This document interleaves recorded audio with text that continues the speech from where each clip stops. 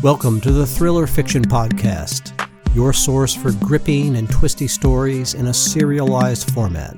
And now, here's your host, Jim Heskett.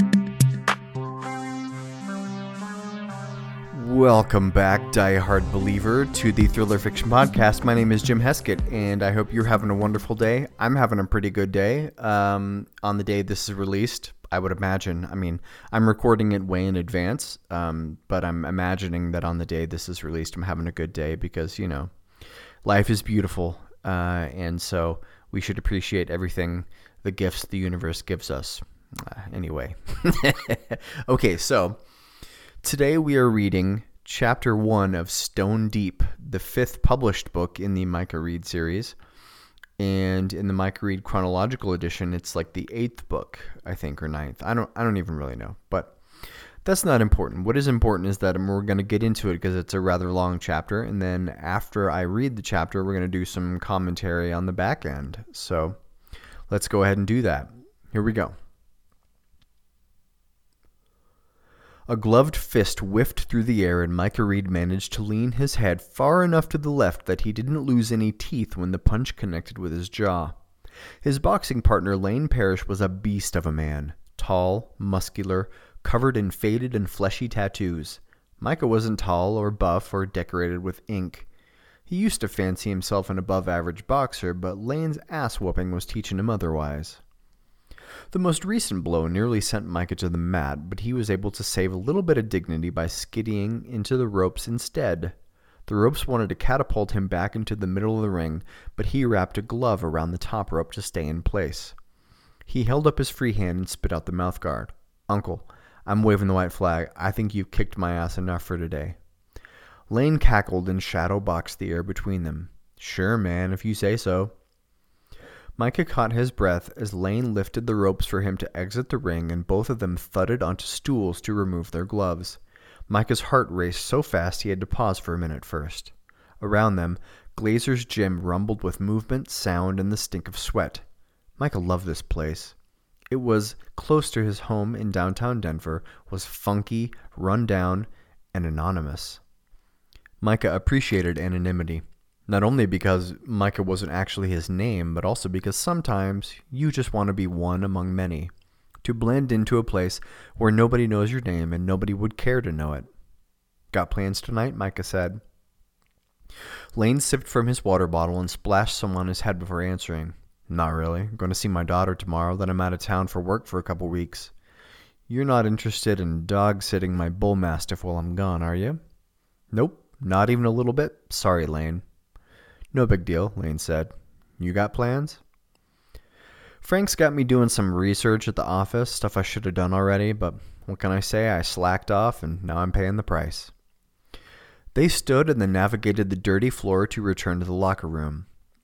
After hitting the showers, they walked out together, chatting about travel plans for Christmas and New Year's Eve. Micah had none, of course. No family trips on the horizon, since most of his immediate family thought he was dead. And being 14 months sober in AA, he didn't see the point in going out for a big New Year's bash. Outside, Micah cinched his coat close as snow trickled from the sky like white confetti in a parade. Lane, wearing only a long-sleeved t-shirt, grinned at Micah's heavy coat. "I seriously don't get how you can't feel cold," Micah said. "Oh, I can feel it, man. I just don't care." Micah was about to reply when Lane held up a hand pointing at a man standing next to Micah's car across the lot. "You know that guy?" Lane said. Micah focused, then identified a white man with dark hair standing next to Micah's beat-up Honda Accord. Blue suit, wool coat, and scarf around his neck. Arms crossed, a leather messenger bag hanging across his body. "Gavin Belmont, U.S. Marshal." "Yeah," Micah said, grimacing. "I know the guy." Lane cracked his knuckles and stepped closer to Micah while eyeing Gavin. "You don't seem to be happy to see him. Everything okay?" "It's fine," Micah said. "I should probably go talk to him, so maybe I'll catch up with you later?" "Sure, man. Hit me up if you need anything." Micah endured Lane's punishing grip to shake his hand and then waited until he'd left the area before approaching Gavin. Without speaking, Gavin tilted his head at the car and walked around to the passenger side. Micah slid in and unlocked the door for the marshal. "Hi, Gavin," he said as his former handler had a seat and unraveled his scarf. "We have got to stop meeting like this." Gavin approximated a smile. "Feels like yesterday, doesn't it?" "What do you want, Gavin?" "There you are again, Micah, with that attitude. I thought after everything that happened last time, we'd gotten past all this. I thought we'd come to an understanding." Micah bit his lip. "You show up unannounced, inserting yourself into my life whenever you see fit. I told you before, this is one of the reasons why I dropped out of the program. I don't want to live like this anymore. I want my autonomy back." Gavin sighed, and Micah felt a pang of guilt. He didn't know why he persisted in being so resentful toward this man who was only a few years his senior. Objectively, the marshal wasn't a bad guy, but Micah still felt an irresistible urge to punch this man in his stupid face. "Odd choice for a gym," Gavin said. "How so?" Gavin pointed behind him. "It's right down the street from the Pink Door. You know who owns the Pink Door, right?" "I do, and I don't care. Tyson Darby hasn't hassled me in a long time, so I don't consider it to be a problem. What do you want, Gavin?" "Okay, I'll get to the point, if you're not in the mood for small talk." Gavin opened the messenger bag and removed a folder. From inside that, he handed Micah a black and white photograph of some guy with brown skin, messy black hair, and a tattoo of a skull on his neck. Looked about Micah's same age, late 20s or early 30s. "Should I know who this is?" Micah said. "I doubt it. His name is Santiago Jimenez, but he goes by Snoop, former cartel." "Sinaloa?" "No," Gavin said, "not one of your old crew. He was with an outfit named Dos Cruces out of Baja in Southern California. Ever heard of them?" "Yeah," Micah said, "I know Dos Cruces. They stayed far enough away from us that they weren't a problem. The Sinaloa never had any beef with them, as far as I know." "Good. That's helpful." "Why are you showing me a picture of this Snoop guy?" Gavin went back to the folder and withdrew a few more pictures. He plopped them into Micah's hands. When Micah looked down, the pic on top nearly turned his stomach. A row of corpses partially covered with stained sheets. Many of the corpses' limbs were exposed, bubbling skin, bulging eyes, tongues lolling out. After only a second or two, Micah had to look away. His stomach scrambled like two alley cats fighting. "What the hell, Gavin? What is this?" "The literal name is N5A9, but few people know it by that name. It's sort of like a strain of smallpox, but it's much more sinister, as you can see." There were 3 more pictures underneath the one on top, but Micah didn't page through them. He dropped the stack on top of the Honda's center console and folded his hands.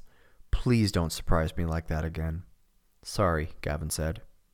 "You said you were going to get to the point?" Gavin cleared his throat. Santiago Jimenez, during his time in the cartel, stole some of this smallpox strain from a group of particularly nasty Serbians to give to Dos Cruces. It's never been recovered. And, Gavin said, we need to recover it. "So why don't you pick him up, sweat him, throw him in jail? Isn't that what you people do best?" Gavin shook his head. "FBI and others have tried that several times. He claims he doesn't have it, and he's been on message about it since we first questioned him. If he does know where it is, he's not telling. Believe me, we've used every method of interrogation, turned over every rock." Gavin reached back into the bag for a different folder and pulled out a printout. Micah glanced at it hesitantly, not wanting to witness any more real-life gore. But the image seemed tame. A building for sale, some old abandoned mall. And this is? "That is a piece of property for sale in Las Vegas. Actually, not for sale anymore. It's sold now. There's a Nevada billionaire, I'm not going to tell you his name, but he's previously been under investigation by the FBI, who's selling it." Micah felt a little itch under his skin. He had a connection to Las Vegas, but he didn't know if Gavin knew that. And? Gavin set another picture on top of the printout. 2 men in suits, shaking hands. The one on the left looked familiar, and when Micah saw it, he gritted his teeth. Kellen McBriar, Micah's older brother. Micah hadn't seen him in 5 years, maybe 6 now, not since before everything happened and Micah had disappeared, before anonymity. "That's my brother Kellen." "Is it coming together yet?" "What does my brother have to do with this crooked rich guy?" That's a photo of your brother shaking hands with the billionaire I mentioned. They're newly minted partners. Your brother just entered into a deal to buy that piece of land, and he's going to lose everything. It is a rotten deal." Micah stared for a few seconds, letting the information sink in. "Now," Gavin said, "you might be thinking, since your living situation prevents you from contacting your brother yourself, that you're going to call someone and get a message to him to tell him not to do the deal. Well, it's too late for that. Paperwork has been signed. It's already in the bag." Micah's shoulders tensed. He didn't like where this was heading because he knew Gavin was gearing up to turn this into a sales pitch. "Okay." "But," Gavin said, "it's not too late for us to get him out of it. I have authority from the Justice Department to scrub your brother clean of this business arrangement so he doesn't lose his life savings. It won't be easy, but it's possible." Micah stared at the grainy black and white picture of Kellen McBriar. He couldn't see enough detail in the photo to detect if Kellen had wrinkles around his eyes, but he spotted a healthy amount of gray running through Kellen's dark brown hair.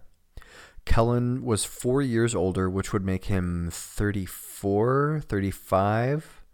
Micah had known his brother was living in Vegas, doing well for himself, but not much else. Whatever he could glean from Kellen's public social media posts: wife, 2 kids, a few business ventures out in the desert. Seeing this picture of his big brother tugged at Micah's loneliness, his isolation from his family, and Micah resented that Gavin would have known that. Gavin could help Micah's brother, but obviously there had to be a price. Micah dropped all the pictures except for the one of Santiago Jimenez, aka Snoop. "And it has something to do with this guy and his smallpox strain. What do I have to do to get you to scratch my back?" Gavin nodded. "We want you to get close to Snoop. Undercover, in a sense." "Undercover," Micah said. "Can I be a British person? I've always wanted to try the accent." Gavin frowned. "This is not anything to joke about."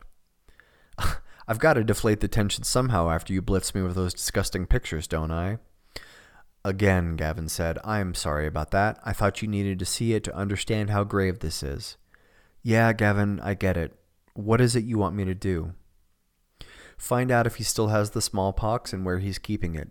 We think he's about to do a deal to offload it." "Why do you think that?"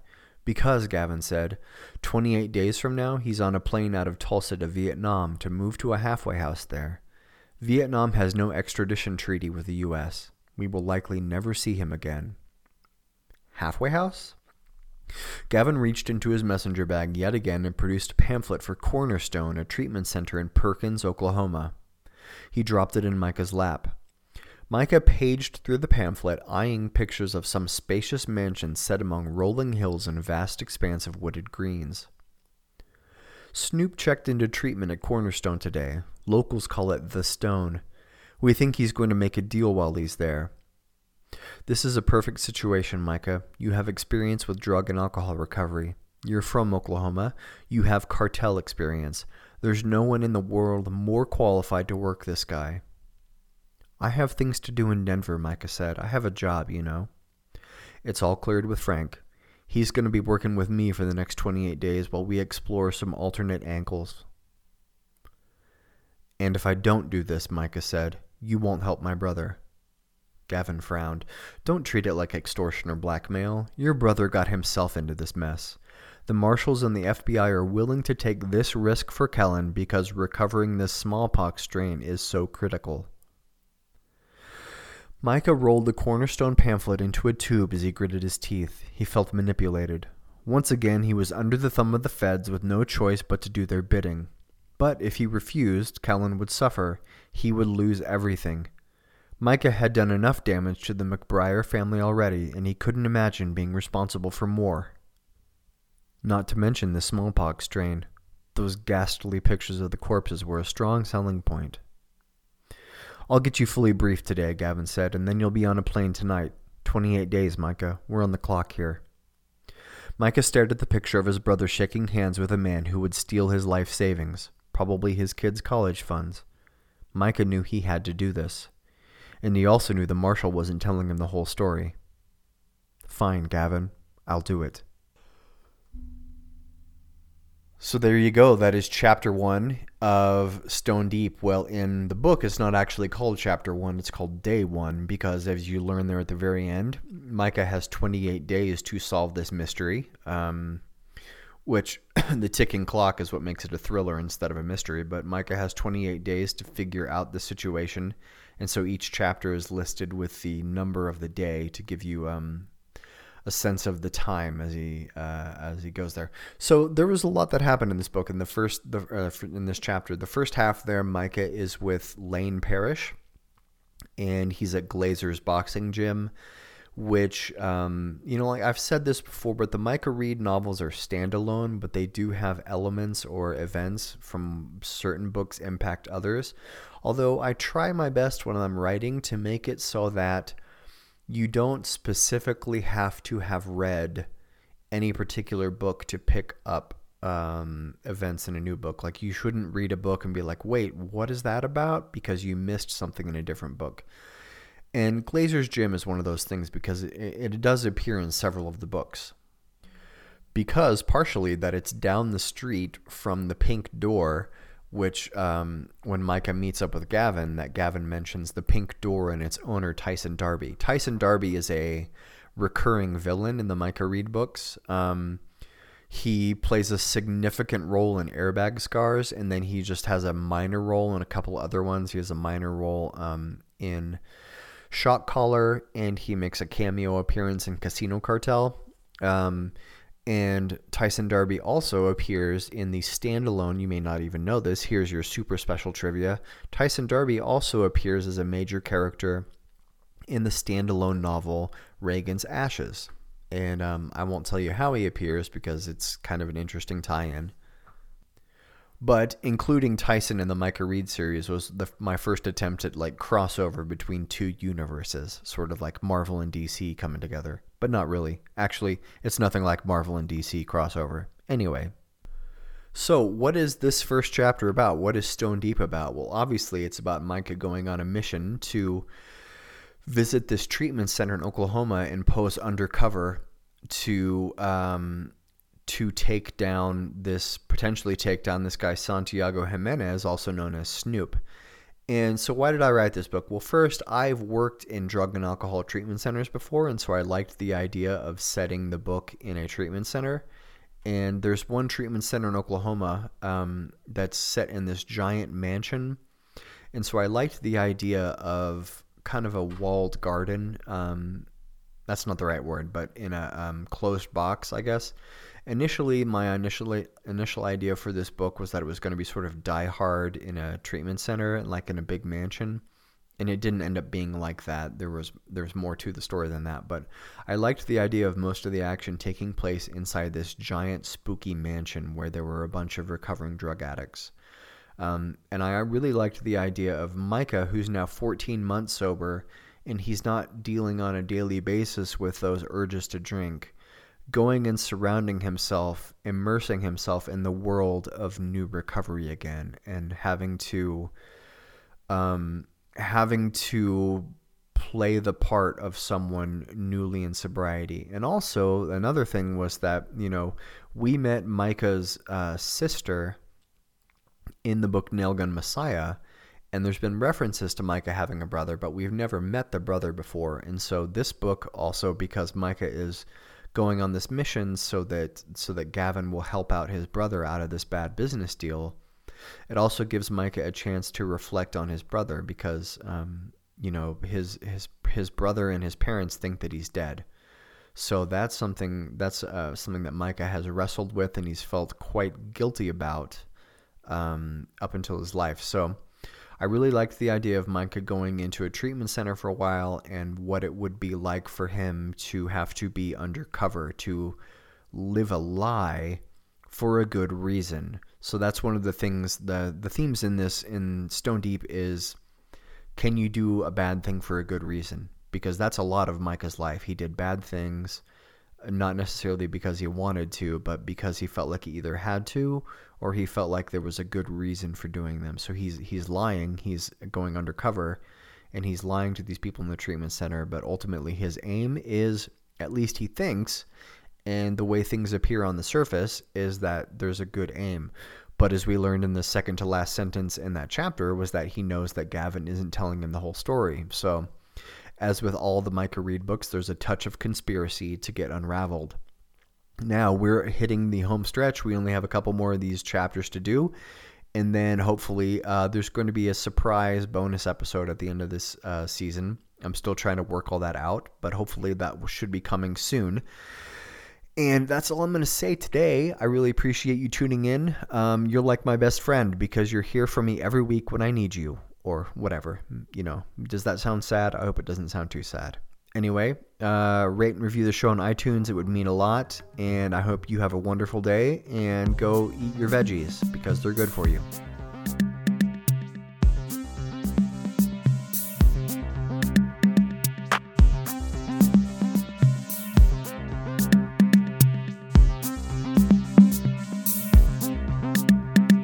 That's it for this episode of the Thriller Fiction Podcast.